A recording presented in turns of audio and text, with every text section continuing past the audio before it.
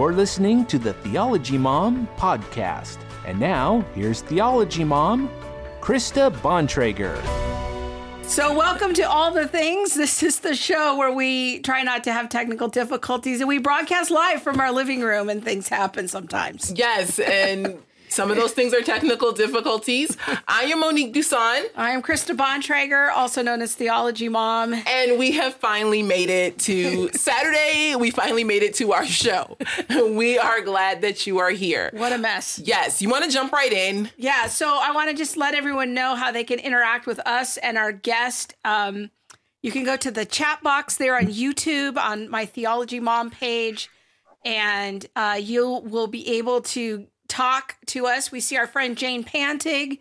Hi, Jane. Is there. Our Rhyme His Songs is checking in. Hey! I haven't seen you in a few weeks. Our friend Amy Davis is there. Our friend Allison is there. Kimba is there. Laura Hartley. Thanks for all your prayers, guys. We really appreciate it. Yes. And we are so excited to talk tonight with Jim Wallis. And we're going to just get right into it, because even though there's a pandemic going on, we're sick of talking about the coronavirus. Yes, and even though there's a pandemic, Jesus still rose. That's right. And Easter is not canceled. The resurrection is still true. Yes. So we are just going to get right on to it. Yeah. So let's bring in our guest, J. Warner Wallace. Welcome to the show, Jim. Glad to be here. Glad we finally got it done. We got our technical difficulties figured out. So you were so patient. And we're excited to have you here. You and I we've met a couple times. I'm sure you don't remember me. Yep. No, I do remember. I was like, I'm going to reach out to Jim Wallis, and he's probably going to say, who is this? But we're so thrilled to have you here and to talk about Easter, because Easter is not canceled and Jesus has risen from the dead. So let's talk about something eternal. Yes. Yes. Now, a lot of our viewers are kind of new to the realm of apologetics. And so we want to help them kind of begin to talk about some really foundational things in our faith, because the resurrection is absolutely critical to what we believe. But first, I want to help people get to know Jim a little bit better. So maybe you can tell us a little bit about yourself and your journey to Christianity. Well, I mean, a lot of it for me was just not having been raised in a Christian setting as a kid. I had to kind of come to this different way. I was not familiar with the claims of Christianity beyond the kind of broad kind of claims we recognize from culture. And my mom was a kind of a cultural Catholic when I was young, but I don't know that she could really tell me much about the Bible. We were not Bible readers at our house. As a matter of fact, I'm sure she had a Bible in the house. Had no Christian friends. Nobody ever invited. The first time I ever stepped foot in an evangelical church for anything was probably like a wedding in my late 20s. And then when I walked in at 35 to sit down and listen to a message for the first time, I was pretty much settled in my ways as an atheist. I didn't see any need for God. And the Christians that I did know, to be honest with you, really could not defend what they believed very well. So I just felt like it was an unthoughtful, kind of pie in the sky, hopeful thinking, wishful thinking kind of a system that really I was not interested in. To be honest with you, I was even worse. I was pretty aggressively antagonistic toward the few Christians I would meet. And that had been going on for years. That was just where I was. I had been working in law enforcement for probably about 10 years, almost 10 years at that point, and was working as a detective, and really didn't have a lot of respect for claims that you couldn't be supported with evidence. And the few Christians I did know at work, when I asked them to give me some evidence to support their claims, they weren't able to do that. So I just felt like this was not worth my time. And it wasn't like I was antagonistic. A friend of mine is Lee Strobel. And if you know Lee's story, Case for Christ, you know that Lee would tell you that his wife, Leslie, became a Christian, and then he was kind of found himself trying to prove it wrong. And that was not my situation at all. This was not worth my time. I was like, well, who would try to prove that the Easter Bunny isn't real? Who does that? Nobody. This is a stupid claim that doesn't need my time and effort. That's how little I thought of it. And so I wasn't really like I was all that antagonistic. I just felt like it was silly. But my wife thought, she was raised in a different setting in which I think she was far more open. and believed that there was a God. But in the 18 years we were together at that time, I can tell you we never really talked about those issues, because I think she probably figured out she knew where I stood, but I was willing to go to church if she wanted to go, and that's really what got me in church the first time, was her wanting to go. And the preacher was skillful enough to know that he had a lot of unbelievers in that room, and he pitched Jesus in a way that I could catch him. He just kind of made the claim that he was an ancient sage, the wisest, smartest person who ever lived. And that was enough to provoke me to buy a Bible. And that's really how I got started investigating the claims of Christianity. Wow, that's so interesting. I was listening to a talk you did. I was listening on YouTube, and I was listening to, like your walk and journey in becoming a Christian. I was just like, wow. And you mentioned like your father hadn't read your book and like all these things. And I was just like, wow, what a story that is. And then thinking about like cold case detective and homicide. And I just have so many questions about that all by itself. But I'm wondering, like, what was it in your work as a cold case detective that you put with apologetics? Like, how do you connect that? How did you connect your homicide work with apologetics? Well, so, back in those days, this is now, I was 35, I'm 58 now. I don't think I really, I didn't know anything about apologetics, that the word was foreign to me. I mean, I was I knew nothing about theology, I just saw it as a claim. This book, when I opened up the New Testament to see how smart Jesus was, and to figure out, well, what is it about Jesus that he said that this pastor thinks is so darn smart? So I'm reading through the Gospels to get the words of Jesus, and realizing that these accounts are written by people in a chronological order, as if they want me to believe this stuff actually happened. Matthew and John are books that are claimed to be written by eyewitnesses. Luke says he's writing from the accounts he got from eyewitnesses. He was an acquaintance of Paul in the book of Acts. And Mark, according to early church history, he's writing at the feet of Peter.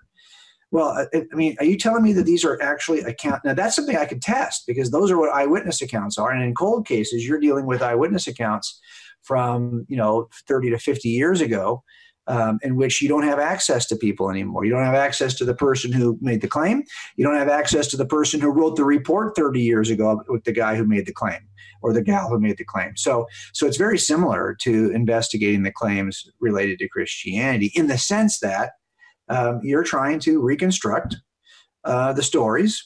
And why should I trust that any of this stuff they're telling me is reliable? This is the dilemma you face in every cold case. And so I wasn't like thinking to myself, wow, I got the opportunity to apply these really cool detective techniques to this claim. And no, I just thought, look, if you're going to be sitting here every week because Susie wants to come to church, I want to know, is this, what I might as well just do. And I'll tell you, as soon as I read those accounts, the Gospels, I was interested. And I was interested in my mind because there were things about the accounts: compression of time, expansion of time, use of certain pronouns, we're looking for things in forensic statement analysis that'll tell us if the witness or a suspect is being deceptive. These are deception indicators. So I was trained to do this as a discipline. And so I couldn't help but read those accounts and look for those kinds of things. You're really looking at any word that is not necessary. Adjectives and adverbs are never necessary. They're optional words. So optional words tell you a lot about whether someone's being deceptive or not. His use of pronouns or her use of pronouns. Compressing time, skipping a lot of detail. Or expanding time, sticking in a lot of detail. What is going on there? Why are they doing that in our story? Are they trying to cover something, or are they trying to skip over something? You're looking for these kinds of things. The use of tense. Past tense, present tense. Do I accidentally slip back and forth and reveal something that, tells me where that guy really was at the time? These are things that I'm looking for in eyewitness statements. I'm also looking for these in suspect statements, so I couldn't help but look for them in the gospel statements. And those were the things that provoked me to say, you know what, I'm going to sit down with these and just pick them apart with forensic statement analysis, and let's just see how far I can go with this. And I started to do it. And the more I started to do it, the more interested I was in doing it. It's great, because at work, I was doing this almost on a daily basis with witnesses and suspects. And then I come home and I get to do it almost on a daily basis with the Gospels. So it was fun. Man, kind of makes me wonder, like, I don't know if you have kids, but they couldn't get away with anything, I bet. My goodness. Well, yeah, it is true that, and you can listen, this is as much an art as it is a discipline. So it's not like, you have to make inferences. You start to notice things, and then you have to make an inference from those things you notice. Now, your inference can be wrong because all of us can make, can make errant inferences. But you do start, what you're looking for are the things that are you want to hear the words that no one's saying. But they're there, but they're not saying it. And you want to hear those words, and you want to read those lines that are kind of hidden, reading between the lines, that idea we always talk about. So that's what you're really doing with these kinds of things. And you're right. I think that you can't help but do this. And I've got a friend who's a psychopathologist, basically. She's looking at this linguistically. So she's like me. We'll watch press conferences, and you can tell on a press conference when someone's lying, because they're doing all the things they do in forensic statement analysis to avoid telling the truth. They're deception indicators. And so you can't help but watch TV and watch press conferences and watch statements that people make where they're reading from a written statement, and you're thinking, really? Okay, I can see, like, if I could make some follow-up questions, I would tell you exactly what I would ask next, because I can tell you where their problems are in the statement. And this is true with your kids. It's true with your friends. It can go a little bit too far, right? But yeah, you do have a tendency to do it. Wow. So as you were reading through the Gospels, mm-hmm. Tell us a little bit more about some of the features that you noticed that gave you a tip off of, like, hey, I think these are actual eyewitnesses and not just, to use the words of Peter, cleverly invented tales. Like, Sure. Tell us a little bit more. Maybe you can give us a few examples. Yeah, well, I can tell you that eyewitnesses never agree. And so that's one thing that was helpful, is the level of disagreement between the Gospels seemed to me to be very similar to the level of disagreement that I typically see between a set of eyewitnesses. Now, that's something you cannot quantify. So it's not like I would say, well, eyewitnesses are going to disagree 14.7%. So I can figure out a way to tell if these statements are disagreeing by 14.7%. It doesn't work that way. It's really intuitive, right? You get used to talking to eyewitnesses, and then you get used to seeing the level at which they disagree. And you get comfortable with that. The first thing I ask for when someone calls me out in the middle of the night is to have the officers who are on scene separate the eyewitnesses. Because if you don't separate eyewitnesses, they start to give you the same story because they've had an hour to talk about it. And what you really want is each person's unique perspective, because although there'll be apparent contradictions between all the eyewitnesses, and these are the things that defense attorneys just love to make a big deal about in trial. But that in the end, these are all going to come together like a puzzle, and you're going to be able to reconcile those differences. So there's no point in getting all uptight about it. Just spend the time to figure out why this person says it this way, and that person, seeing the exact same thing, says it slightly differently. And so when I saw that there were these obvious differences between the gospel accounts, related to almost any aspect of the gospels, related to the passion accounts, for example. You'll see differences between how each writer talks about those things. Now, it seems to me, if I wanted to be careful and craft a clever lie, I would probably try to eliminate some of the things that later on people are going to say, hey, this can't be true because that guy never even says anything about that. And I think what you see, the texture you see between the gospel accounts, that struck me as being very genuine, at least a place to start. This does not mean that alone would convince me they're true, of course. But it gave me confidence to start that I could actually now test these. There's 4 categories of the test we do for eyewitnesses. And I will tell you, just to make it brief for you guys, that the thing that was the most powerful for me is, look, if you're going to lie about any claim, the best thing you can do is wait till anyone who knows the truth is out of the system, is gone, is dead, is moved away, whatever. If you're going to lie in the presence of people who know better, who know what the truth is, that's very difficult. So a lot of times skeptics will say, and you hear this all the time on Twitter, right? They'll say, oh yeah, the Gospels were written 100 years after the fact. Well, if that's the case, then I think you could lie very easily, because the people who would have known Jesus of Nazareth, they'd all be dead. So they wouldn't be around to say that's a lie. But that's what I needed to know. I needed to know, were those accounts written early enough to, number one, have been written by eyewitnesses, or number two, to have been written in the presence of those who would know better. So the early dating was going to be important to me. If these aren't early enough, I'm out. There's no point in even trying to test them. They cannot be eyewitness accounts if they're written by people 100 years after the fact. So I wanted to know how early they were written. I think there's good reason to believe these accounts are very early, well early enough within the lifetime of eyewitnesses, so that when Paul says something like in 1 Corinthians 15, where he says that to the Corinthian church, he says there are over 500 of the brethren who witnessed the resurrected Christ on the same day, who were still alive, most of whom were still alive, but some have fallen asleep, that you could actually talk to. You could ask them, what did they see? And this is part of the creed that Paul talks about, in 1 Corinthians 15. For I delivered to you as of first importance what I also received, that Christ died for our sins according to the Scriptures, that he was buried and raised on the third day according to the Scriptures, that he appeared to Cephas and then to the 12. And after that, he appeared to more than 500 of the brethren, right, at one time. Most of them remain until now, but some have fallen asleep. And then he appeared to James and then to all the apostles. And last of all, as to someone untimely born, he appeared to me also. Okay, well, there's 500 people out there. Well, that's a gutsy claim to make. And by the way, that document he's making it in, a skeptic like Bart Ehrman will agree, that's written in the early 50s. Already, it's within the lifetime of eyewitnesses. He's writing it within the lifetime of eyewitnesses, and he's telling people that there are 500 still alive who could say more about the risen Christ. If that's not true, that's a real gamble, right? Because you're thinking, okay, I'm just going to make this lie. I'm just going to hope that no one chases it down. Nobody takes me up on it. Or you're just saying something that's still factually true 20 years after the event. And that would be the case. And by the way, you might think, well, 20 years is a long gap. How can you trust anything anyone would say 20 years later? Well, you can trust it because all memories are not created equally. And special events are memorable events. So while I can't tell you every Valentine's Day I've had with my wife, I can tell you the one that occurred in 1988 because that's the day we got married. That Valentine's Day is different than the others. And if you're somebody who goes out fishing every day and you just don't know what the fishing was like in 1988, but on one day while you were fishing, a dude walked up to you on the water, you would remember that day. That day's a different kind of fishing day. And those things will stick out in your mind. This is, by the way, the case in every cold case. Our witnesses are going to be attacked by the defense. They're going to say, that was 30 years ago. How can you be so sure? Well, you know why? Because I've only seen one murder. And that was it. And I'll never forget it.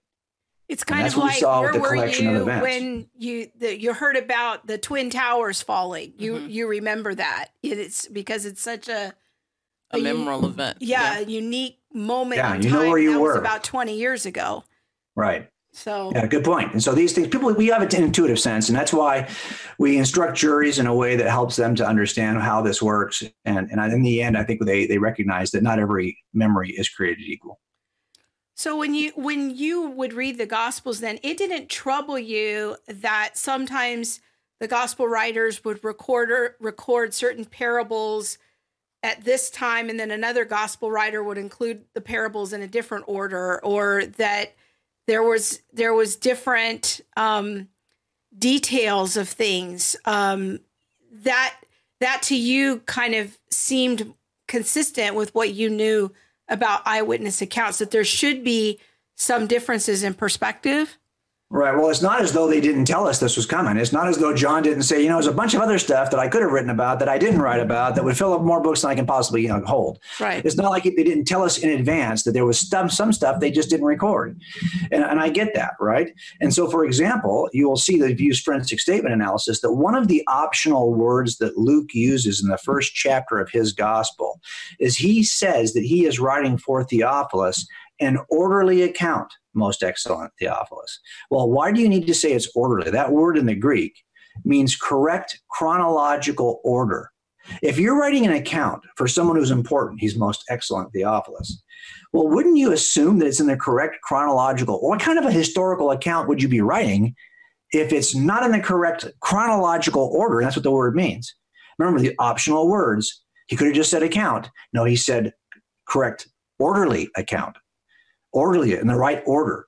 Well, the only reason why you might say that would be if there's another account that's out there that's not in the correct order. And if you compare Mark's account to Luke's account, you will see that some of the events that Luke records come directly from Mark's account, but they're not in the same order. And now he says that he was recording what the witnesses had passed down. So it's clear that he's going to be taking other people's data and he's putting it in his account. Remember, Luke did not know Jesus. Luke knew Paul later on in the book of Acts. He's going back and assembling for Theophilus the account of Jesus from eyewitnesses. But interestingly, he's got his in a slightly different order than Mark. Well, if you do some research on this, you'll see that Papias is a bishop in the first century, and Papias says that Mark is recording the details given to him by Peter in Rome, but Mark's account, according to Papias, is accurate, if not orderly, and he uses the same word. Now, what we know then is that Mark's account is meant to kind of give you the events that Jesus, not necessarily in the right order, because Peter was not preaching a sermon of history. Peter was preaching in themes, and Mark was recording his messages. And now what you have under Luke is saying, I've got all of Mark's stuff, basically, but I got it in the right order. And sure enough, that explains why you see these differences between these accounts. That's by the way, unless you knew up front, if Mark had said, I have got an orderly account, in the same way that Luke says it, well, then you've got a problem. But that's not what Mark does. Mark just jumps in. Mark doesn't even include a birth narrative. He just jumps in. Well, why is he so brief? Because Mark's got a different purpose than Matthew. Mark's got a different purpose than Luke. John doesn't record a birth narrative either. No one's claiming that John was clearly aware of the divinity of Jesus. In the beginning was the Word. The Word was with God. The Word was God. He was in the beginning with God. Apart from him, all things that came into being were made through him, right? And apart from him, nothing that came into being was existed at all. So think about that for a second. It's clear that John knows about the divinity of Christ, yet he leaves out the entire divine birth narrative. So I think that we have to ask ourselves with each eyewitness is, what is the purpose that this author is writing for? And then it'll help us to know why he's including some things and why he's leaving other things out. And clearly, Luke was aware of everything that Mark wrote because he quotes from Mark more than any other source, but he doesn't quote all of Mark. Why not? Different purpose. But it's clear he knew what Mark had. He just doesn't include all of it. Okay, well, now you start to see this now. Okay, this is a matter of choice, not a matter of error. So then when we look at gospel accounts like of the resurrection and like if there was one angel at the tomb or there were two angels at the tomb, like how do you discuss that? Because a lot of skeptics will say, well, see, you can't believe the Bible because they don't even know if there was one angel or two or who did he talk to first and things like that. Like, How do you address that? Right. Okay. So there was plenty of time for the original chroniclers, the original people who put the canon together, the canonical, the canonizers. Let's say there was certainly enough time for them to remove error. They could have excluded certain accounts. They could have done what Tatian did many years later and try to harmonize all four accounts. That didn't happen. Instead, they left these differences in place because they knew these differences were not contradictions. They were just variations in perspective. You'll notice in the account where one angel speaks and is recorded, that author is recording the speaking angel. One angel spoke. Two angels were there. One spoke. So you have one account where it records the one angel because that's the one who spoke, and the other who records how many are present. If there is, if there are two angels present, there are one. So not as though there's a contradiction here. But what is the purpose? In one of these, the purpose is to record a dialogue, and that's what you have in that scene, a lot of dialogue. And the other is just recording more data. So I think that you could look at this, and by the way, if you think that is a contradiction that would eliminate the reliability of an eyewitness, well, then I've never had a cold case in which I have ever had any reliable eyewitnesses, because the level of variation I see is far more severe than that. So how do we overcome that? Well, it's because you understand that people have certain perspectives. They pin on certain things. I've had guys who will not come off the gun.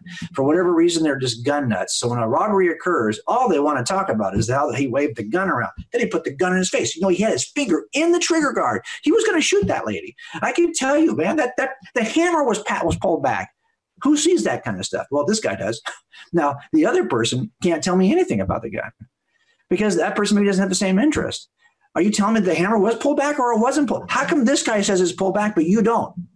Well, a lot of it is because what is the perspective that you have? If you're somebody who likes, I often will find someone in my eyewitness set who's got more interest in clothing than the others. And that's the person I'm going to go back to again and again and again to ask questions. Was it a shirt that had a loose sleeve or did it have elastic sleeve?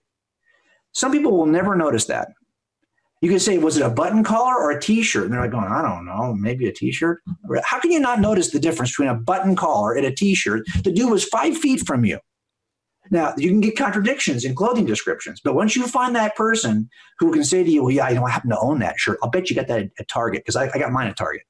It looked just like mine from Target. Well, now that guy's got some kind of a connection where he's pinning on the shirt and is able to describe it in great detail, where others are saying, it's a T-shirt. So these things happen, and you just have to understand that now the bigger question, I think, is this. If the Word of God is inerrant, why would he allow any of this kind of reliable eyewitness variation that we see in any other case? Why would he allow that in there? Wouldn't he assure that everything is well, honestly, if all these accounts were word for word identical, I think the level of skepticism would be much higher. If God's intention was to bring to us the inerrant word of God that is reliable in a way that we could test it like an eyewitness account and be confident that it's telling us the truth, well, now he's actually delivered accounts that can do that. Because I think in the end, if you thought that there'd be more or less skepticism, rather, because if we had, either only one account or 4 identical accounts, I think there'd be more skepticism. I think what's great about this is that I can actually test it. And once you know something about each author, you understand why. And once you know something about like who the audience is, look, Luke is a doctor who's writing to somebody important, a 2-volume text with Luke and the book of Acts, originally as one manuscript. And if you read it through like that, you get a sense of why it's much different than John and what John's purpose is.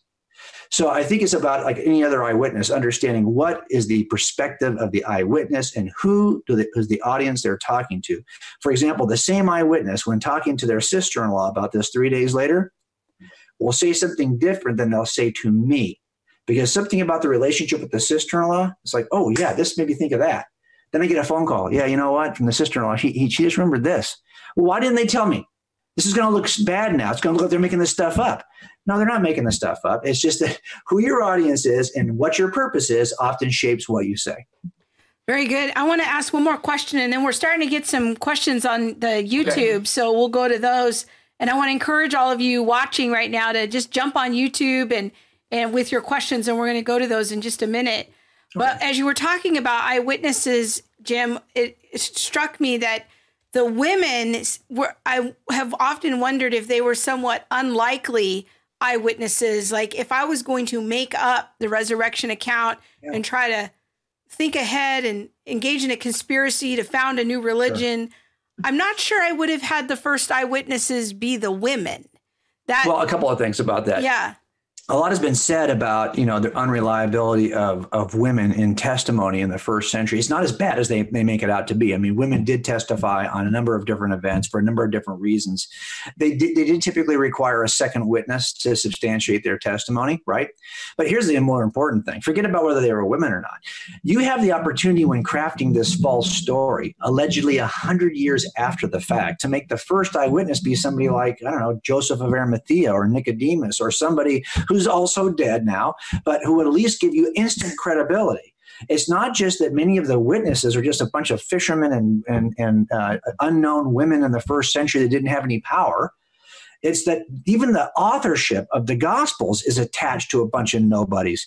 Like you could argue, okay, well, look, I don't trust the authorship is really Mark and really John and really, okay, look, if I'm going to make this stuff up, am I going to make it up? I could use better names than this. Look, Luke isn't even an eyewitness. Mark is not even an eyewitness. I mean, if I'm going to make this stuff up, I'm going to make it up with somebody who actually has some authority. The idea that they're making up these accounts and attaching names to it. Well, you're attaching the worst names you could attach to it, number one. And your witnesses seem to stink. You got other characters in your narrative that would have more credibility with an audience 100 years later. Why not have them make key observations? Why not have somebody why not have Pilate go, wow, this is, you could do a lot better in the story if you're just going to craft it 100 years after the fact to have it be more influential, to have it be more convincing. Yet they don't. They still rely on the simple testimony of a bunch of fishermen and women who had no authority, even though they're surrounded by other characters who did. Very good. We're going to go out to Rhyme His Songs, who's one of our frequent viewers. She's asking, a little bit more about your testimony, Jim. Were you convinced by studying the original languages of the Bible, or English, or both? So I back when I started this, I'm using Logos now, which I think is great. And I eventually went to seminary and got my degree in theological studies, but at Golden Gate Baptist, which is now Gateway Seminary. It's out in Ontario. I used to be here in Brea. So anyway, it was at the time I didn't have that software to use, and I was using something called PC Study Bible. So it's one of the earlier pieces of software. And it was actually pretty good. I mean, I thought it was pretty decent. It allowed me to do concordance searches. It allowed me to do relationship searches. I felt it was decent. But I do think you're right. You have to do something. I didn't know enough. I didn't know where to start. But I knew these weren't the original languages. So I bought and put on my shelves back here every translation, and then I bought a bunch of lexicons. And then when the software was available, maybe a year later, or 2 years later, I was able to buy the PC Study Bible, and now I'm using Logos, which is fantastic. And so I knew that two things. I needed to get, number one, a better grasp of the languages. Number two, I needed to get a better grasp of church history, because in the end, that's what you're trying to do with your cold cases. You're asking, like, if you may not recognize what the dialect was in that region of the South Bay of Los Angeles in 1972. And so when that person says something, and maybe it made sense in 1972, but you're like thinking, I don't know what the heck he's talking about today. So I needed to kind of step back in time. And you're going to have to actually find people who lived back in 1972 around the victim or knew the victim well to understand what her statement would have meant. If they're going to say, well, she says that to everybody, okay, well, that's great. When she says that, she really means this. Well, you're trying to do the same kind of thing with ancient texts, right? When that phrase is used or that expression is used, what does it really mean? And so you can only do so much forensic statement analysis when, number one, you're not working in the original language, and number two, you may not have a great understanding of why this expression is used. One of the guys who does a great job with this is Craig Keener, right? I mean, his work is amazing. And if you read a commentary from Craig on, say, his book of Acts commentary, I think is 4 volumes. We have them all here. Yeah. And it's like, it's like this thick. Yeah. It's ridiculous, okay? I don't know anyone who writes more words in an afternoon than Craig Keener. I don't know how he does it. I don't know how he did. If you've been to his house, its entire floor he works on is nothing but filing cabinets and books he's written. It's just craziest thing you've ever seen. But my point is, you have to do at least a little bit of that. And so I was interested in what the early church fathers were saying. I was interested in what I call a chain of custody. When I see a piece of evidence at a crime scene in 1980, I need to know who collected it, who did he give it to, and then when he gave it to her, who did she give it to, and when they brought it to the lab, who delivered it. Was it out of anyone's possession in the meantime? And who do they go to next? That chain, link after link, will tell me if the evidence has been tampered with. I needed to know, is there a chain of custody for the New Testament? Who had these ideas first? Witnesses. Who did the witnesses give them to? What did they say they were told by the witnesses? When these students of the witnesses passed them on to their students, what did the second generation of students say the first generation of students said? You can do this all the way into the present time. And I want to know, is the story of Jesus changing over time? So there's a lot of stuff you can do that you work much like a criminal cold case, just working with these gospels. But you would have to know, who were the students of these eyewitnesses? And what did they say historically? Did they write anything? Has it survived? Can I read it? Well, now you're looking at ancient church fathers, all the ante-Nicene fathers. You're reading all their work. So you're doing a lot of work that is based in kind of grounded in history, but I'm not looking at it from a historical perspective as much as I'm looking at it from an evidential custody perspective. Wow. We have another question. I'm gonna get to it just now, but I don't want to lose my train of thought. It makes me think about progressive Christianity and how, like if we're looking all the way back to what the author's original intent was and who were the eyewitnesses and what did they mean. And now when we look at some of the changes that at least I see in progressive Christianity, I'm kind of like, I wonder what that really meant, or where did they get off of, the track, or when you're talking about like that chain of command or chain of custody. Yes. Yeah. Like who held it improperly at some point, because it seems like, it was one way and it was being held and carefully handled up until a certain point. Does that make sense? Yeah. Yeah, right. and I don't know if you follow. here's the deal. You know that this was, as it was spoken by Jesus, he knew it was going to be unpopular. He knew as he spoke the truth that it was going to be unpopular. And this is why at the end of the Sermon on the Mount, he says, blessed are you when people insult you and persecute you and falsely accuse you because of me. He doesn't say, well, you should probably abandon this teaching, maybe modify the teaching no, he says, rejoice and be glad that they are persecuting you and insulting you and falsely accusing you, because that's going to happen. And by the way, if you aren't speaking the words of God into the lives of people in such a way that they're getting angry with you, not that that should be our purpose, is to make people angry. But the point is, we sometimes want to get along and we want to be liked, and we don't want to be insulted on Twitter because we hold an antiquated, old-fashioned, outdated version of marriage, of sexuality, of gender, of moral, whatever it may be. Jesus knew these were going to be unpopular notions. They were unpopular. His teaching was unpopular in his day. Mm-hmm. And he told us it was going to be unpopular. But we're supposed to be the salt of the earth, he says. The very next line is, you're the salt of the earth. By the way, he said, rejoice and be glad, because this is how the prophets who came before you were treated. Those prophets who came before Jesus, they were persecuted because they spoke the words of God into a fallen world of humans. And anytime you do that, speak God's words into a fallen world, you're going to get pushback. And if you're not getting pushback, it's probably because you've misinterpreted the teaching of Jesus. And this is the problem we have. Young people, I want them to know that, look, I want to embrace difficulty. I want us to see that hardship and being unpopular on these issues is actually a badge of courage. Because unless we see it this way, if we think that the end is that we are supposed to have the best life now and not be persecuted, insulted, and falsely accused, because that's the promise from Jesus. And then the very next line, what does he say? You're the salt of the earth. If the salt has become tasteless, how can it be made salty again? It's good for nothing, right? Except to be thrown out and trampled under feet by men, right? No, you're the light of the earth. A city set on a hill, it can't be hidden. Nor does anyone light a lamp and put it under a basket, right? But on a lampstand, and it lights all who are in the house, he says. So let your light shine before men in such a way they'll see your good deeds and glorify your Father who's in heaven. That's what he says at the end of the Sermon on the Mount. To me, that's a challenge. It means that we have to remain salt and light, even though it's going to cost us. We're going to be insulted, persecuted, and falsely accused. So if we're not doing those things, if this is a comfortable faith system that nestles right in with culture as it is today in 2020, you're probably doing it wrong. You're preaching good now. Come on.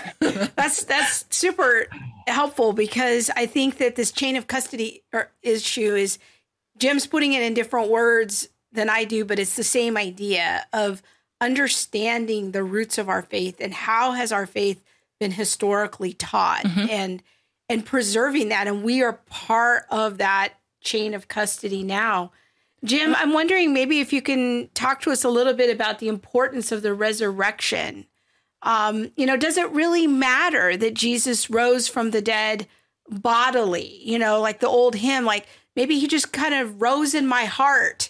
How do I know he lives? He lives within my heart. Maybe that's enough. Do I really need to be chasing after this idea that he really did rise from the dead? Well, there's an interesting, weird notion in Christianity that I think is powerful, and it's that we are dualistic creatures. We are bodies and souls. We are souls that have a body, and the body is venerated in Christianity in a way that it isn't in other theological systems. Remember, we are not just going to be as spiritual beings with God as a spirit in heaven and eternity. We are told we are going to be reunited to a resurrection body. Although that body will be different, as a seed is to the final flower, right? It'll be a different kind of body, but we will have a physical body that we will be reunited with, the resurrection body. And that word for body is pretty clear in the New Testament. So the question becomes, why? Why do we need why does God care about our bodies? there is something about who we are as finite creatures that is different than God, who does not have a body. And we are bodily creatures. And what Paul tells us in 1 Corinthians, he says, hey, if we haven't been telling you the truth about the resurrection, we have been lying to you. We have been false witnesses, and you have no hope of your own resurrection body. You have no hope of your own resurrection if the resurrection is not true for Jesus. Not only that, but you've also been lied to. You're to be pitied because you bought the lie. So in the end, I think the resurrection is critical because it's the most important foundational evidential claim of Christianity. If the resurrection didn't occur, who cares about Jesus? He's just another smart guy in the ancient world. There's lots of smart guys in the ancient world, but none of them rose from the grave except for Jesus. He's in a different category because he did something that Muhammad and Buddha and Joseph Smith, nobody else did this. This is what makes him different. It's his deity. God did not come and send a man to take our punishment on a cross. That would be brutal. That's not who God is. God came and took the punishment that we deserved. The deity of Christ is an essential claim of Christianity. And in the end, the resurrection demonstrates the deity of Christ. So I think that this the resurrection itself. But why? But look, even when young people wonder why they feel why this Gen X or Gen Z generation feels like it's the loneliest generation, they report that they're the loneliest generation. When they have more access to their friends on digital media and on digital platforms than any other generation has ever had in the history of mankind, how is it that they feel so lonely? Well, one of the reasons why they feel so lonely, I think, is because we are created as dualistic creatures: spirit, mind, and brain, soul, and body. And when you're not in the physical presence of others, don't you feel it in this coronavirus quarantine? Don't you feel a certain sense that, yeah, although we can do this and we can get on YouTube, there's a sense of loneliness, a detachment that's not satisfied in any of this. This is not face-to-face. This is image to image. Face-to-face requires a face, okay? And unless you're in face-to-face contact with people, you will always have a sense of loneliness because you are created this way. And that veneration of the body, that the body is not, it's Nancy Pearcey's got a great book. It's called Love Thy Body. Is her last book, right? Great book, because she talks about how that body you were given by God is not unimportant. It's of premier importance, and that you're to love your body. And that has certain outcomes and behaviors, certain outcomes and notions about sex and marriage and gender and all those other things. And she unpacks that in the book. But what's important to realize is that under the Christian worldview, the body is an important feature of who you are. And resurrection of the body is going to be an important feature of who we will become. What would you say to people or Christians who would say, like, looking for evidence really goes against the idea of faith and living by faith? Well, of course, like every philosophical or theological discussion, this is going to come down to definitions. So we use the word faith and we just toss it out there like all of us embrace the same notion of faith. But if by faith you mean believing in things for which I have no evidence, that has never been the notion of faith that Christianity proposes. Look, even before Jesus came, when the Jews were leaving the Exodus from Egypt, and then they're wandering in the desert, and they're constantly wandering away, it seems like, right? And what is God calling them to do? To come back and remember what I did for you in Egypt. I did something miraculous for you to get you across the Red Sea. And that evidence should help you to move forward. I want you to take a step for me, not blindly, based on what I've already done for you. This is why Jesus works miracles before he makes proclamations. Because as Peter says in the first or second chapter of Acts, Jesus was a man attested to you by miracles. You should have listened to him. He proved who he was. He performed those miracles as a way to attest to his deity. And that's why his words should have mattered to you. He rose from the grave. He's not just who he thought he was. And so again, if that's what we mean is I'm going to ask you to take a step to trust me because I've done something that demonstrated I am who I said I was. That's different. Because in the end, then, I want to spend some time helping people to see that the resurrection actually occurred. because that's the thing he did in the past that demonstrated you can trust him for the future. It's kind of the same way as God doing something at this Red Sea that then demonstrates you can trust me in the desert. Yeah. That's so good. That is good. I mean, if we was in Black church, I'd just be fanning you. Yes. Yes, I would. That's good. Now, our friend Nikki, who's a frequent viewer, she says she was saying how much she enjoys your books, Jim, and enjoys sharing the concepts that you present in your books to others. But oftentimes, it sounds like she gets a little discouraged. She says, maybe I'm too technical. People tell me I think about things too deeply, or that most people don't want to talk about these things that I bring up, about evidences for faith. Usually I say, I think our conversation is too light.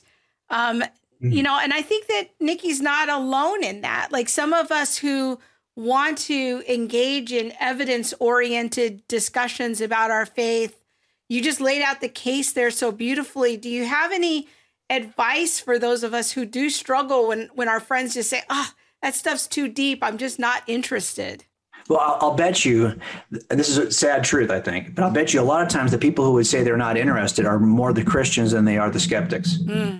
And we kind of find this to be the case, that we have kind of, in some ways, we have corrupted a notion. We are not the most thoughtful group, and we should be, but we have a system that Jesus told us was thoughtful from the very beginning, that we can worship God with all of our heart, our soul, our mind. But I find that sometimes people are like, I don't need that. I don't want it. That's too. Now, if I'm a skeptic who's like, no, I don't believe that there's any reason to default to God because I think the universe can explain itself. Well, now that's a person you can actually engage, and they probably have you can ask the question, well, why do you feel that? Well, what do you mean by it can take care of itself? And then 2, why do you think that's true? You can ask good questions of those folks. I'll bet you if you go back and look at your own conversations with your friends and family, the people who were probably the least interested in talking about evidence for Christianity were more likely Christians than non-Christians. For example, it's awfully hard. I get all the time people will say, well, my church is not interested in doing apologetics. That's too difficult, like you'll say, or it seems like it's inconsistent with our notion that, that we don't think that humans have the capacity to, it's all God's work. Well, yeah, of course it's all God's work. But look, if that's the case, do I ever need to preach the gospel? No, don't say anything about the gospel. Don't even talk about sin and what Jesus did on the cross. Because if God can do it all the way, take it all the way from the, one goal line to the other, then you don't need to say anything. But you think, no, actually, God does all the work, but I need to say something. Okay, I'm just suggesting the thing you're going to say, if you're smart, is going to be some evidentially based version of the gospel. You're going to get to the gospel, of course. But for me, you could never have preached the gospel to me. I was like that. It came in, it just deflected. Whatever. It's noise. I don't want to hear it because I don't believe your Bible. And I don't know why you would believe your Bible. Why the heck do you believe in that Bible? Ask that of most Christians. They're like, well, it's the Word of God. Okay, great. Because it says it's the Word of God. By the way, my Mormon family thinks that their Book of Mormon is the Word of God. Are they right too? My Baha'i friends think that the writings of Baha'u'llah are the Word of God. Is he right? I mean, everyone thinks their stuff is the Word of God. So I don't really care. Now, at some point, you're going to have to bridge that divide. Help people break down the wall that they've constructed between you and the gospel, between them and the gospel. And that's all I'm suggesting we do. Now, I can tell you that if we're going to start to talk about, well, if you ever consider the ontological argument for God's existence, well, then you're probably going to get a lot of people who are going to go, that's a little bit much for me. All right. But what you can do is ask good questions and ask the question, what is the one thing that you're like, well, you would need to satisfy or to reconcile in order to believe in the existence of God? Like, what is it that's keeping you from believing this? Now, that's good because that's their personal story. And again, you may have in your mind 18 different ways that you could go apologetically to resolve any crisis that comes up, any question that comes up. They don't care about those things. They just want their question answered. So find out what their question is. And then you're in a position to answer it. And you're only going to use 1/18 of your catalog, okay? I get it. But the point is, better to start with what they are troubled by and resolve it or try to resolve it. Put a stone in their shoe, move them 5 feet toward first base. Yeah. Just do a little bit to move the conversation along, and you'll have time to engage the next question later. We constantly talk about this. You do not need to beat yourself up if you can't get someone to drop to their knees and accept Christ as Lord in the first 15 minutes. I've been talking to my dad about this for 20 years. So you have time, and you take the time to move people in incremental steps. Yeah. And again, if it feels like it's too much, it's because we're offering too much. If you want to just answer the questions they ask, and you'll feel that people don't feel overwhelmed by that. I think Nikki's responding to some of the things you're saying. She says you're right. Most of these conversations are happening at church for her. Yeah. And she says she goes to a 2,500 member church. She teaches apologetics classes, but her last class, she only had 2 people. And the class before that, she had 5. And I know it can be very discouraging when you feel like nobody's in this space where you are. And okay, so here's one thing you can the do. Importance of it. Yeah. Yeah, basically what's happening here is you say, hey, I'm gonna teach an apologetics class starting on Sunday, May 5th. Nobody comes. Yeah. I'm going to show you, starting on Monday, May 5th, how many of you guys all have junior hires? Okay, you've noticed that they're starting to drift? Your high schoolers are less interested in church than before? Come on May 5th, I'm going to show you how you can keep your kids in the faith. Now, you're going to do apologetics there, because that's how they're going to keep their kids in the faith. Mm-hmm. But if you call it apologetics, good luck with that. It's felt need, right? Yeah. You don't have the felt need that they need to learn apologetics. But it turns out that 70% of skepticism that young people will offer about why they are no longer identified as Christians, 70% of it or so are intellectual, at least they're voiced as intellectual doubts. Yeah. Now, I'm not sure that's always the case, but they're voicing them that way. About 30% they're voicing as relational issues with people at church. I think that's a really important point, though, because when I was teaching a class at my church, I first did a class for high schoolers. I didn't say it was an apologetics class. And this is just a little tip for you, Nikki, or anyone else who's watching. I did it as, hey, do you have questions you wish you could ask? And it was a questions club.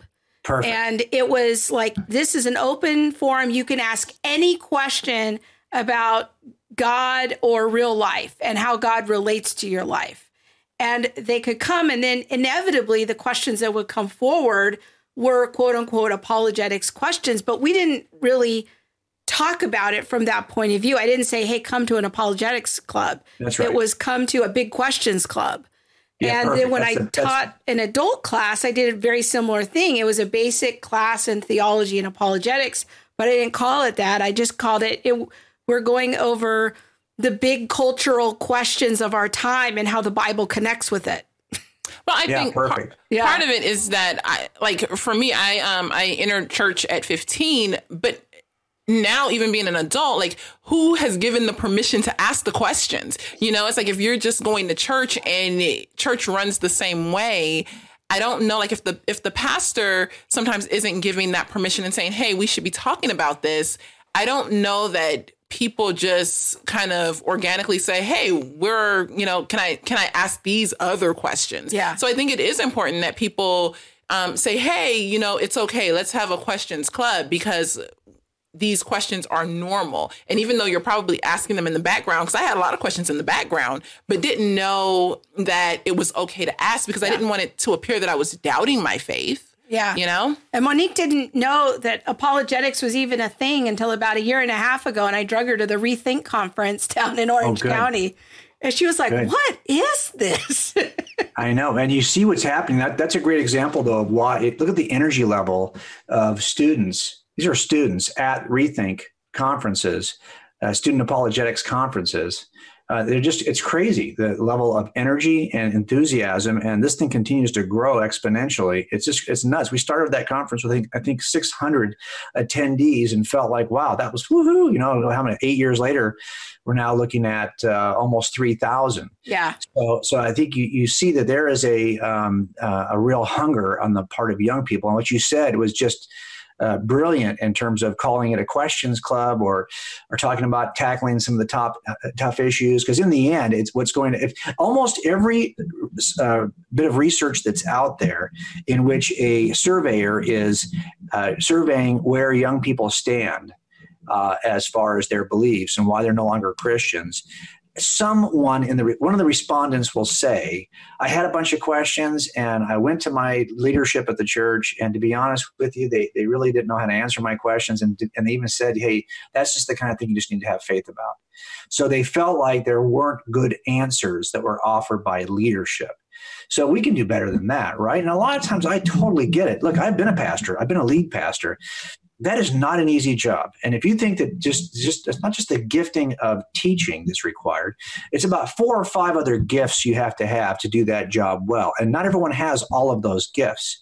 So I will tell you that is a job that if I thought I could trust somebody to do this side of it for me, I would be happy to let somebody do it, just because, look, you've got a lot of things to think about. As a pastor is like the lamest job, I swear, because it's just so hard.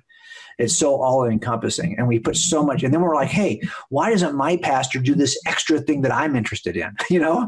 And every one of us has got an extra thing that we're interested in.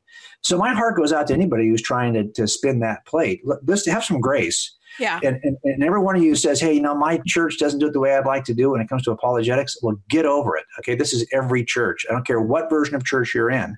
They're all incredibly beautiful and incredibly ugly at the same time. Yeah. Because they're all filled with humans. Mm-hmm. I've been a part of churches that are the size of like 30,000. And I've been a part of churches that are 250 on staff in both of those churches. And I've led a church of my own that was no bigger than 50 ever. Yeah. We kept it at that or less. And I will tell you that every one of those churches had great things and had difficult things. Yeah. There is no perfect church. It's because we're ugly, imperfect, limited, finite people. So I think what we need to do is to say, hey, I'm going to do the best I can to improve in this one area, given my gifting. And I'm not going to complain all the time about what my pastor is not doing. That's right. That's some straight talk right there. That's good. Because what I did at my church, when I saw the youth pastor, there wasn't really an apologetics component, I went to the youth pastor and said, how can I help? Would it be okay with you if I organized something? Would you help me promote it to the youth? And, would you give me a space to meet in? I'll do all the work. I'll do all the publicity, but will you help me? And he was very grateful for the help, because then it relieved a burden off him. One thing he didn't have to worry about doing. And then I could not be in an offense with him that there was no apologetics happening in the youth meetings. Right. Now, listen, I think that sometimes one of the things you get credit for as a leader is you're a team builder. And so if pastors can see themselves as building teams, and that there's a great value in that, and that shows what a good leader they are, not that they're doing all 5 things, but they've built a team of 5 to do those 5 things. Yeah. That you get credit for that. So I always encourage pastors. And I think, look, that the way in, all of you who are struggling to figure out how to get apologetics or Christian case making, as I call it, into your local congregations, you're going to do it through the door of youth ministry. And sometimes what that looks like is, hey, can I help? Not, I have this idea for how I want to bend your youth ministry in this direction. Exactly. No one receives that well. Yeah. No, what do you need? Oh, and I just need this thing over here where I need more drivers on our things. Okay, well, look, that's not what I'm thinking. I want to do apologetics. But no, you're going to do that thing for a year for this youth pastor. Yep. And at the end of that time, you're going to take a small step in the direction you want to go, because now he trusts you. Yes. And so it might be that, for a year, you're just hosting Wednesday night meetings. You're not teaching there. You're hosting, giving him a place where he can teach. And you're going to be thinking, man, I wish this guy would teach apologetics. But you know what? You're just going to do what you're called to do and help. And at some point, because you've earned the trust of a leader, you're going to get a chance to do something. Or he's going to say, you know what? I can't make it on Wednesday. I'll teach for you. I'm hosting it anyway. Yeah. And now you got your chance to do something. And by the way, what you're going to discover is that you're not very good at it yet, because none of us are any good at it at first. Yeah. And so what's great is that God is gracious, and he gives us one meeting every 6 months with the junior high group to fly, to just kind of spread our wings. And then we bounce off of that and we go, that doesn't go very well. And we make some changes and we get better. So lucky for me, I spent, 7 or 8 years with audiences that wouldn't, I wasn't on a stage. I wasn't writing a book. I didn't have a national audience. I had an audience of 15 junior hires. You can mess up there. Hardly anyone's going to notice. It's okay. It's a good place to start. So I would say that if you can think about joining your church's work at the youth pastor level and just do what's needed. That is some straight talk right there, Jim, because boy, I'm just amening with you all the way. I think that's so important to be a servant first, to be faithful in the little things. I labored in anonymity for 15 years to small groups, maybe speaking once or twice a year, doing really like not good presentations, but learning what worked, what didn't, improving over time. And then people are like, wow, you're such a great teacher. I'm like, yeah, but I was a really bad teacher for a really long time. And I had to learn. And you know, there's being faithful in those little things. You have to, the beginning, start with preparing a lesson for 5 people and getting better. And so true. You know, so I want to let you go, Jim. Thank you so much for your time. And I want to let people know how they can get connected to you. Cold Case Christianity is his website. You can go to his book on, there's your website. Go subscribe to Jim's website. He sends out the most helpful updates, and you can get connected to some free offers. And Monique will appreciate this. Jim has case-making materials for kids. Oh, that's awesome. So he is doing some great things. One of our frequent viewers, Jeremy, says that he's used your stuff with middle schoolers at his church. Awesome. It's been so helpful to them. That's great. I want to commend everyone to go check out Jim's ministry. If you want to kind of start at the beginning, his book, Cold Case Christianity, is a really good place to start. So yes. Thank you so much. This has been so good. Thanks, guys. I appreciate both of you. Just a joy to finally, I mean, we had a little bit of a tough start getting our technology to work, but look, we conquered the technology, so it must be important. Thank you so much for your grace, Thank Jim. you. And we really appreciate your ministry. All right. God bless. Bye. All right, see you later. Bye-bye. All right. All righty. Jim Wallace, ladies and gentlemen.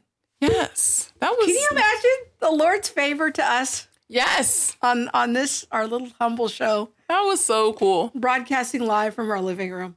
That was so cool. I'm so glad that we got to do that and talk to him and you get the some evidence for the resurrection. Great advice, ministry advice. Yeah. Nikki, that was just for you. That was awesome.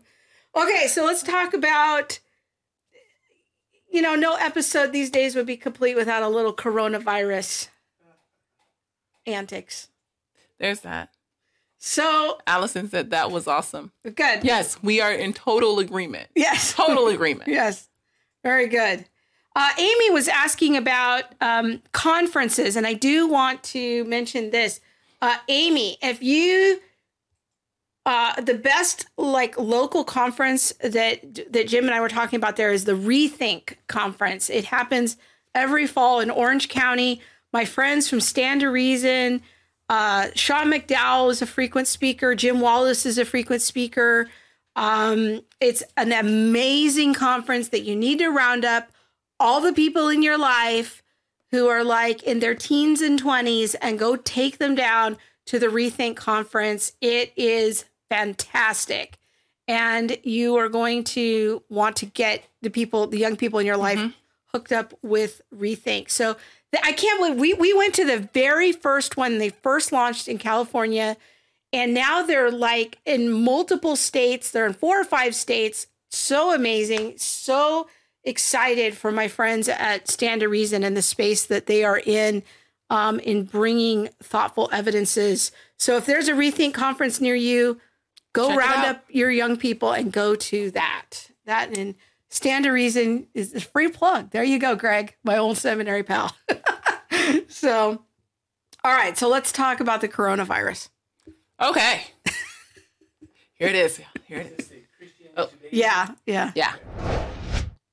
So I saw this in, actually a friend posted this on Facebook, and it says Asian Americans call on the church to preach against coronavirus racism. This was in Christianity Today.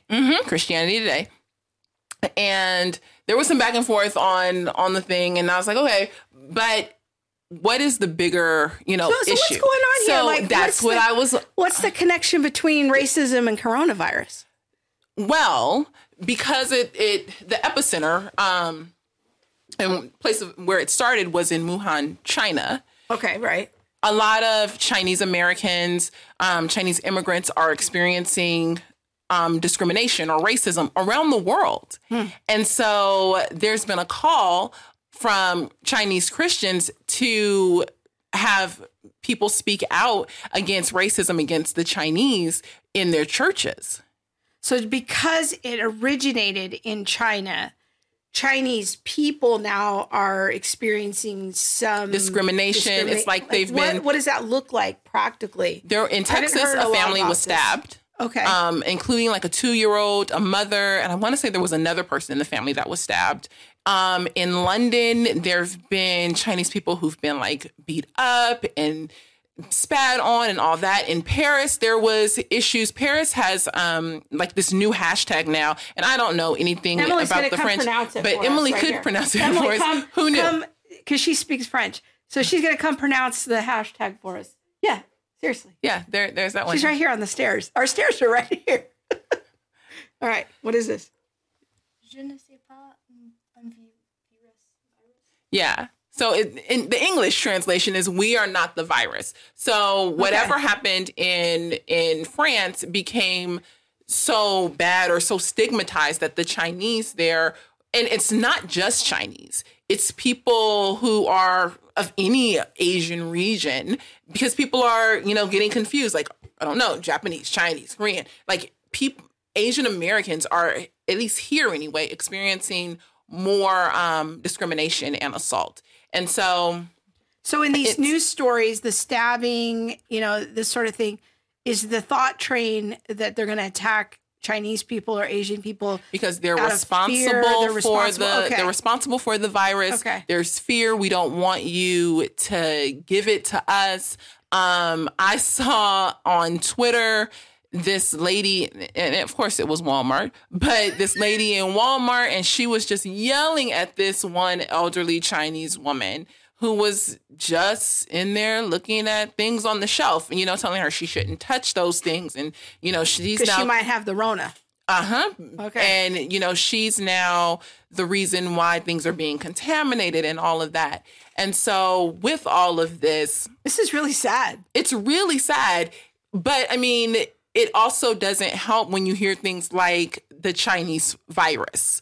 That's a form of discrimination. It's when we are now lining people up to be demeaned based on something that we attribute to their ethnicity. So I was really intrigued by this article just because of the whole racism aspect and considering how we as Christians should treat people and should, honor their dignity, value, and worth. Right, because all humans being created in the image of God, we see them as having equal dignity and equal value. So this idea of, what we call in modern terms xenophobia, this prejudice against people from other countries, certain people. The idea of that is like, hey, Christians need to be a vocal advocate against that demeaning behavior. Yeah. How do we treat others? And when we look at, the scriptures, the first thing that we talked about was, treating other people how we want to be treated. Yes. We wouldn't want some disease to be associated with our ethnicity. 1, 2, viruses aren't ethnicity specific, so they're equal opportunity offenders. Yeah. And it reminds me of, and Emily and I had a conversation about this, of like shortly after 9/11, you saw things like Arabs or Muslims, they were all terrorists. Yeah. Back in the 80s, Haitians were deemed with like the HIV. So, that whole HIV epidemic, and they were seen as the source of that. And so a lot of Haitians were targeted. There's being Haitian yourself, Haitian myself, a little area of sensitivity. And so I just began to wonder, what is the Christian's responsibility in all of this? And one of the things that, like I just said, is like treating others how we want to be treated. But it also made me think about Elisha and when he was mourning for Elijah, and he had a bald head, and the kids made fun of him. And I am not the theologian, so it's a fairly obscure story in 2 Kings. Yes, but the kids were making fun of him about his bald head, and the bears came and ate them kids. I mean, they tore them apart. I'm like, hey, okay. But for me, what I correlated that to was that there was some sort of mockery, some sort of demeaning, like position in their heart against a physical characteristic of this person. And when I look at like how people can demean others based on their physical characteristics. So I don't know necessarily, or people don't know necessarily if this person is Chinese, or if they are, a Chinese American. Maybe they've never been to China before in their lives, but because of certain physical characteristics, they are now acting in ways that are derogatory and demeaning and discriminatory. Yeah. So in the example of Elisha is kind of an extreme situation where God sent judgment almost through the bears for them mocking verbally of God's prophet. It reminds me, too, of the words in the book of James where it talks about how we shouldn't pronounce curses over one another because we're created in the image of God. It's in the section on the tongue, the teaching on the tongue, that out of our mouth comes praises to God, but out of our mouth also comes cursings toward our fellow humans. Such things ought not be, is what the apostle says. So, and I think the last thing that it makes me think of is the issue of partiality. Okay. Like we don't treat people from other areas or people in general differently because a virus was there or because they look a certain way. Like we don't discriminate. We don't show partiality based on anything. Like you have the in Adam and the in Christ, and there's differences there. But as Christians, our call is to honor the dignity, value, and worth of people because they are created in God's image. And so if we're speaking curses over them, or if we are speaking in demeaning and derogatory ways over people, or mocking them, or what's it called? Scoffing. Like those are things that as Christians, we should not be doing. So it makes me think about practically, like, how does this all work? It makes me think about being careful about words that we use, maybe memes that we repost, because people are always watching us, and so we want to think about what we're saying and understanding, not tying the virus to a particular ethnic group per se. We're already getting some comments on your things. Our friend Amy says, I have a Korean friend who's amazingly wounded by this exact issue. I've invited her to your info meeting this Sunday, and I hope she attends. Yay. She said she would be there. So let's talk about that. Yes. So should we go into that? And our friend Jeremy says there's a Chinese American YouTube channel that suggests calling it the CCP virus for Chinese Communist Party virus.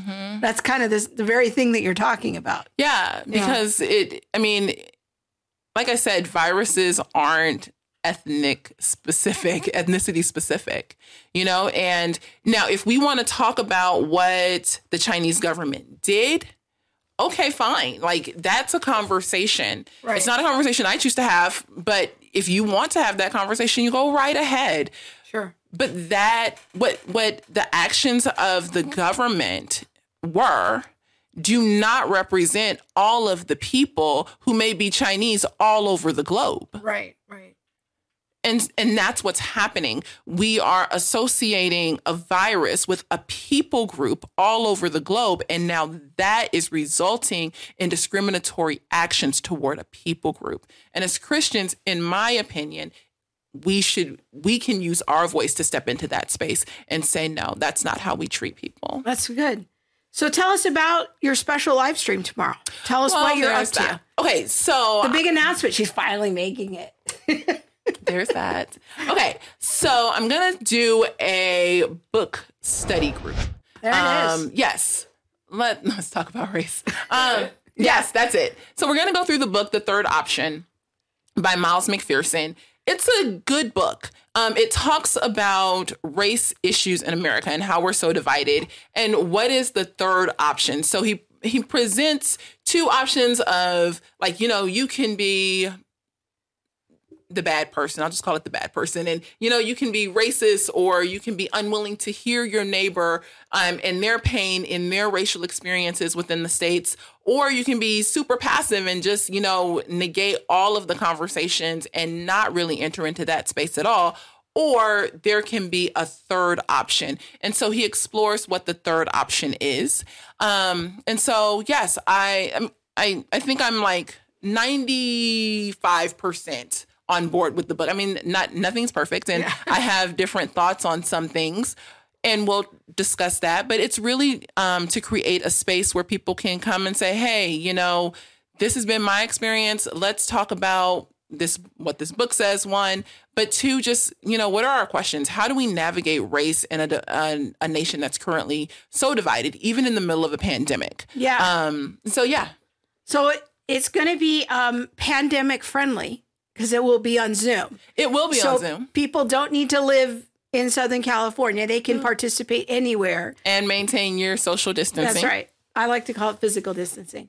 And Monique, you're having an information meeting on tomorrow. On Sunday, yes. Tomorrow night. Mm-hmm. So it's going to be, you're inviting people to come and kind of check it out and find out more about the group, what it's going to be, what it's not going to be. Yes. Because some people might be, an invitation to talk about race for some people is like, let me invite you to an argument. That sounds like a lot of fun. Yeah, no, that's not fun. No, we will do everything in love. We will use grace.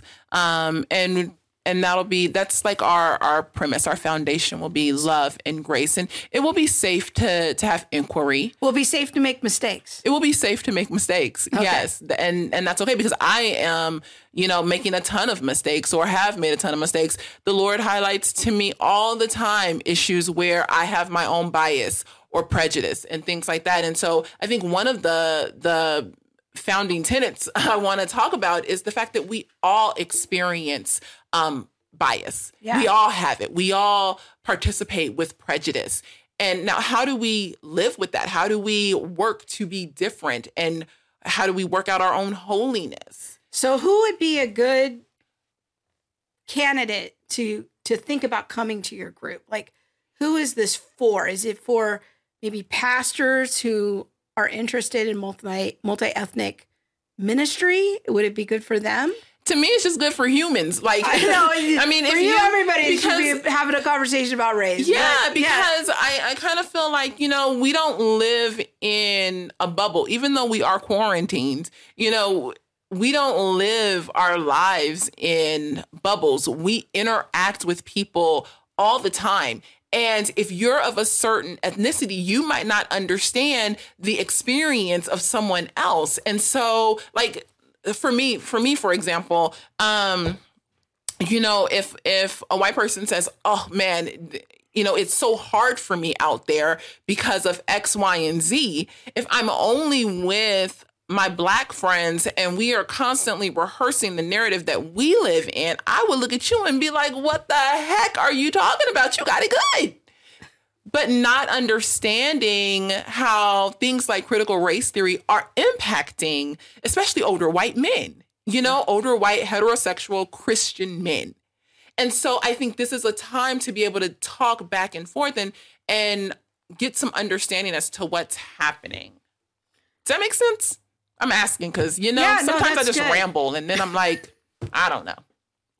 All right. So tomorrow at 4 o'clock Pacific, 7 o'clock Eastern. Yeah. On Zoom. It will be on Zoom. So if you go to Center for Biblical Unity on Facebook, you can see the Facebook event. And no time like the president to make some announcements. I've been asking you for weeks. Are you going to make the big announcement? Yeah. So I really felt like the Lord was saying, the conversation of unity in this season is extremely important, not just necessarily the idea of reconciliation, but unity. And so I've taken on, I feel like the Lord is I don't know, asked me or charged me, I have no idea, with this idea of a Center for Biblical Unity that provides trainings on biblical unity, not just reconciliation, not just, hey, let's have... There's your website. There it is. Let's just have all the people at the table, just to have all the people at the table. But what does real unity look like? What does the word even mean the Bible? So go that's follow what I'm doing. Monique's. Remember when she first started the show, she would start off the show every week and she'd say, I'm Monique Toussaint. I don't have a website. I'm not anybody. Well, here we are. A year later, she got a website. We're launching her into something. It is a nonprofit. It's gonna. She's working on her official government papers. It's already formed as a nonprofit. Now I am working on the back end for the tax exemption. But yeah. Two braids is big. 2 braids. I know 2 braids. Y'all, I didn't come a long way. Me and Diamond, we didn't come a long way. But won't he do it? Won't he do it? Won't he will? Exactly. I'm learning the Black church lingo. There it is. All right, so we got a lot of comments here about the Chinese thing. Yeah, 4 o'clock. Now, this is an info session. We will, to give time for people to order the book, and for Easter, we will start the following week after Easter. Yeah. So there's that. Okay, so our friend Cynthia says sometimes viruses were named after the place of their origination. She says, I remember the Hong Kong flu. I think that was maybe in the 60s. And of course, there was the Spanish flu, which was 100 years ago. So maybe you can interact about that. Nikki says, I wonder if there was as much of an issue with race during the Spanish flu. That was gonna be my answer. I just don't think that it was this much of a hotbed. I don't think that race, even though race was a big thing, and I feel like in America, at least, it's always been, especially black and white, but I don't think people really dissected it. I don't think critical race theory was as prevalent. I think there's just a lot more to really harm people with, especially in like the age of media and like Facebook and things like that. And so, yeah, I think that viruses or diseases were named after the places. And I think that in today's current culture, there's just more harm that's being done in different ways with those words. Yeah. So Annette says nobody blamed the Germans for the measles because they used to be called the German measles. Mm-hmm. So, there is some precedent there for the country of origin. And then it would be the China flu as opposed to the Chinese, which now brings it to the people. I think that's a very thoughtful and fair point. Amy says conversation is important at this juncture. Actual conversation that promotes understanding instead of all the screeching. And let me make a comment about that, because I think that some of the things that Monique has planned are extremely groundbreaking. She's been talking through the things that she has planned for the book study. It is way more than a book study, people. This is a kind of a transformational opportunity for you to come in and have conversations, make mistakes, fall down, figure out what to do better. But it's not going to be a group about shaming any one group of people or negating any responsibility by other groups. It's going to be a genuine, how can we as Christians all get on the same page with each other? Mm-hmm. How can we truly love each other in a robust and biblical way? This is not going to be, let's just call everything love and move on with our lives. Mm-hmm. This is going to be, how can we really start to look at some details mm-hmm. of what love looks like? And Monique has some amazing things planned for that group. So I really want to encourage people to come to the info meeting and to sign up for the group. So, yay. Our friend Jane says she's coming. I'm pretty sure our friend Amy is coming. So go check it out. And I will post links again. If you go to the All the Things page, my Theology Mom page, Center for Biblical Unity On Facebook. On Facebook, you'll find the event invite and all of the details. Okay. Any final comments there you want to look at there, Jeremy? I was just reading Jeremy's comment. It says, that's why CCP virus is so useful, in my opinion. It preserves the fact of where the virus came from while placing the responsibility for the pandemic at the feet of the Chinese government and not the Chinese civilians.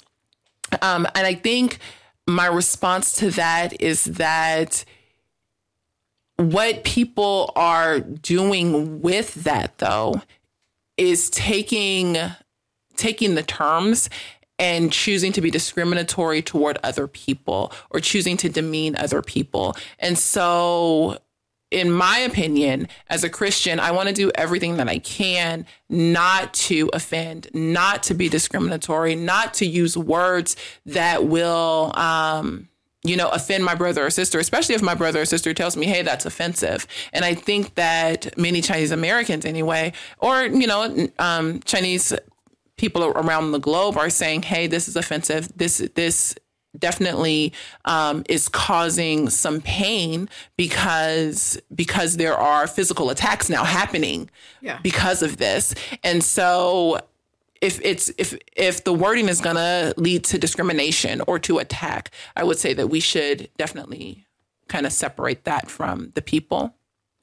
Okay. Our friend Nikki says, because race is such a difficult topic, talking so genuinely and openly could teach us how to talk this way about other topics. Mm-hmm. I think that's definitely some potential. Some of the exercises that Monique has planned, I think you'll see that could have some broader application to other conversations. Mm-hmm. So, okay, I think we reached the end. And thank you all for bearing with us on the late start.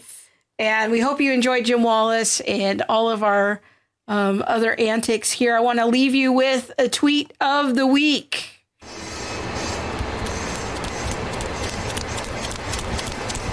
Oh, we're back to this one. Yes. It's the tweet of the week. Hey!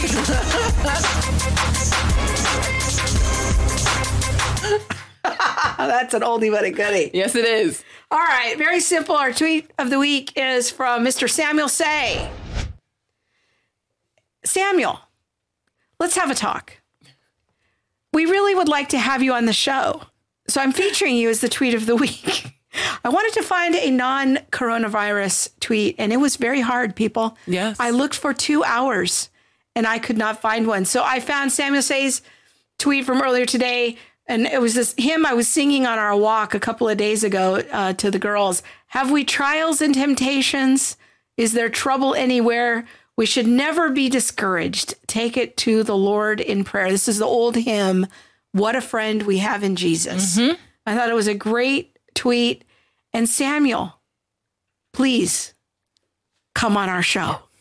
We really would like to have you. This is true.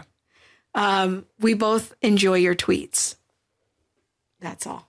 Why do you have 16 unopened tweets over there?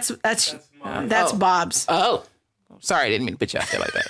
Just calling him out. I don't check Twitter. Yeah. I don't do Twitter. I just use it when Krista needs it. So there it is.